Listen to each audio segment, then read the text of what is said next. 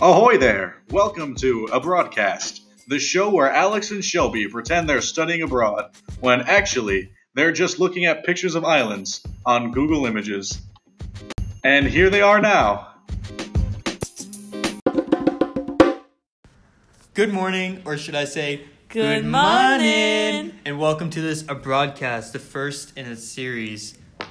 I'm Shelby. And I'm Alex, and we're in Belize. We're stuck here for a month, and we're going to give you everything there is to know in case you ever wanted to travel here. We did our research of Belize, and I want to make sure that you are given all the facts and truth before you visit the places we travel. So tune in every month for a new country. Next on the list, we're going to Russia. Duh. So, Alex and I just landed here on the east side of Central America, squashed right in between Mexico and Guatemala, and we are really excited to see the sights. Yeah, me too, Shelby. I've had a hard time deciding what I'd like to see between the Mayan ruins, the tropical rainforest, and the great diving spots I've heard about. Yeah, the Great Blue Hole. And they also have the most expansive cave system in all of Central America. Oh yeah, I saw that on TripAdvisor. We really want to dive into the human security crisis in Belize. Of course. So Belize specifically is severely affected by the 7 human security risks. The topics we'll discuss include food, health, environmental, personal, community, and political risks. Nice. First off, my favorite topic, food. Me too.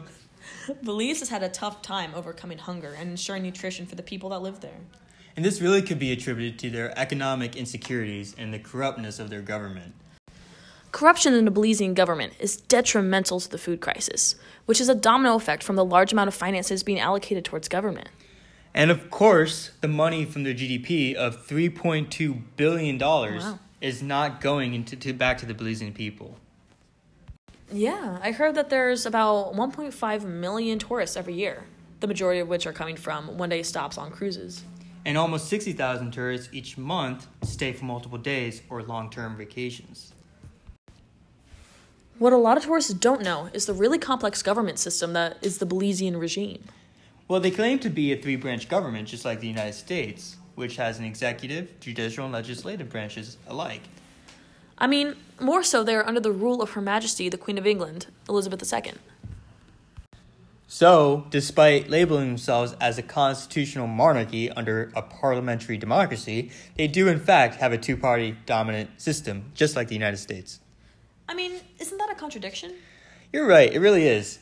But the 2-party system is very similar to the United States Democratic and Republican parties. Mm-hmm.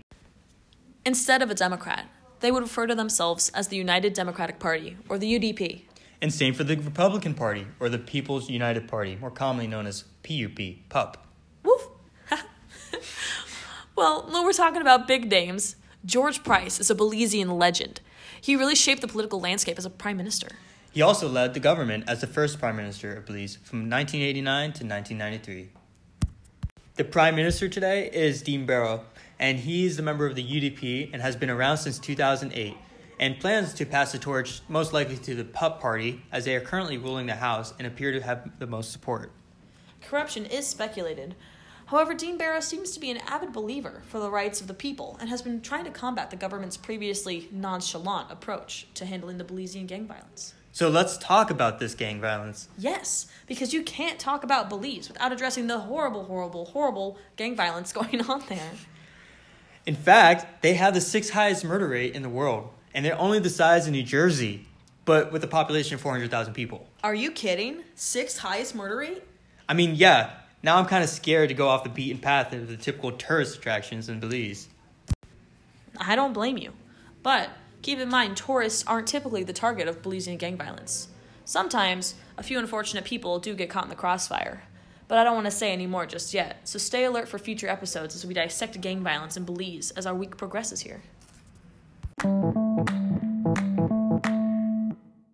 So really, we touch upon the personal and community insecurities in this beautiful yet violent country. Why they exist is because of the intense presence of narcotics and cocaine trafficking. The political environment is accused of encouraging violent crime and drug smuggling in favor of small businesses run by the Belizean people. Exactly, and this is because of the high tariffs the government implements on the people when they start domestic or foreign trade investments. It seems that the true main export of Belize is not, in fact, fruit, but drugs. Belizean gangs work almost exclusively as the middleman between suppliers in Colombia and buyers in Mexico and the United States. Remember, if you are listening to this, just say no to drugs. You know, the health and safety situation in Belize isn't much better than their narcotics situation. According to Belize's national website, unclean water and poor sanitation are the primary culprits behind the health and safety infractions. I mean, this is true, but they are not as bad off as their neighbors, Guatemala and Mexico, so it really all comes back down to the gang violence, once again, as their main issue. I mean, of course, Belize is self-identified as a third world country, but they're taking the necessary steps to elevate their standards of living. When one bad thing leads to the next, the environment is a major player. That's actually a great point. We should really be on the lookout for tropical storms and hurricanes while we're here. I heard there's been Hurricanes Carl, Richard, Ernesto, Earl, Franklin, and Harvey in just the last 10 years. Good thing I packed my umbrella. Should have brought a poncho, too. You pointed like you were going to have a counter for that. Well, an underlying problem for Belize related to hurricanes is their fresh water system, known by the Belizeans as the pipe water system. When these are damaged during storms, Belizeans don't have access to clean water until they either receive donations or plumbing is fixed.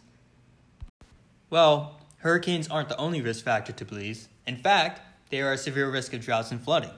And they're also very vulnerable to climate change, which you could see with the rising sea levels. So because of natural disasters, this has prevented them from making a national effort to deter and prevent climate change. However, the National Determined Contribution, or NDC, according to the Paris Accord, include prioritizing agriculture, food, forestry, and fisheries. By doing so, Belize's NDC plan is to increase renewables from 57% to 85% by 2025. That's actually outstanding, and is just shy of a 30% increase, which adheres to the goals of UN's SDGs, or Sustainable Development Goals.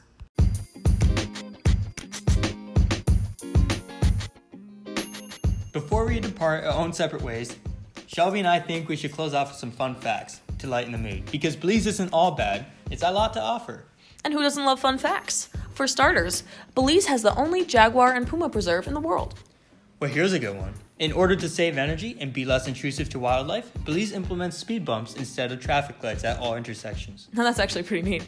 But lastly, and the other reason that we're here, Belizeans not affiliated with gangs are universally renowned for being very friendly and hospitable to their tourists. Well, one thing is for sure, we won't be headed down any dark alleys. Oh, but we will. Wait, what? Catch us next week as we discuss in further detail our adventure through the Belizean jungle of both nature and society. Thanks for hanging out with us. This has been a broadcast. Follow us on Twitter, Instagram, and Canvas. Bye!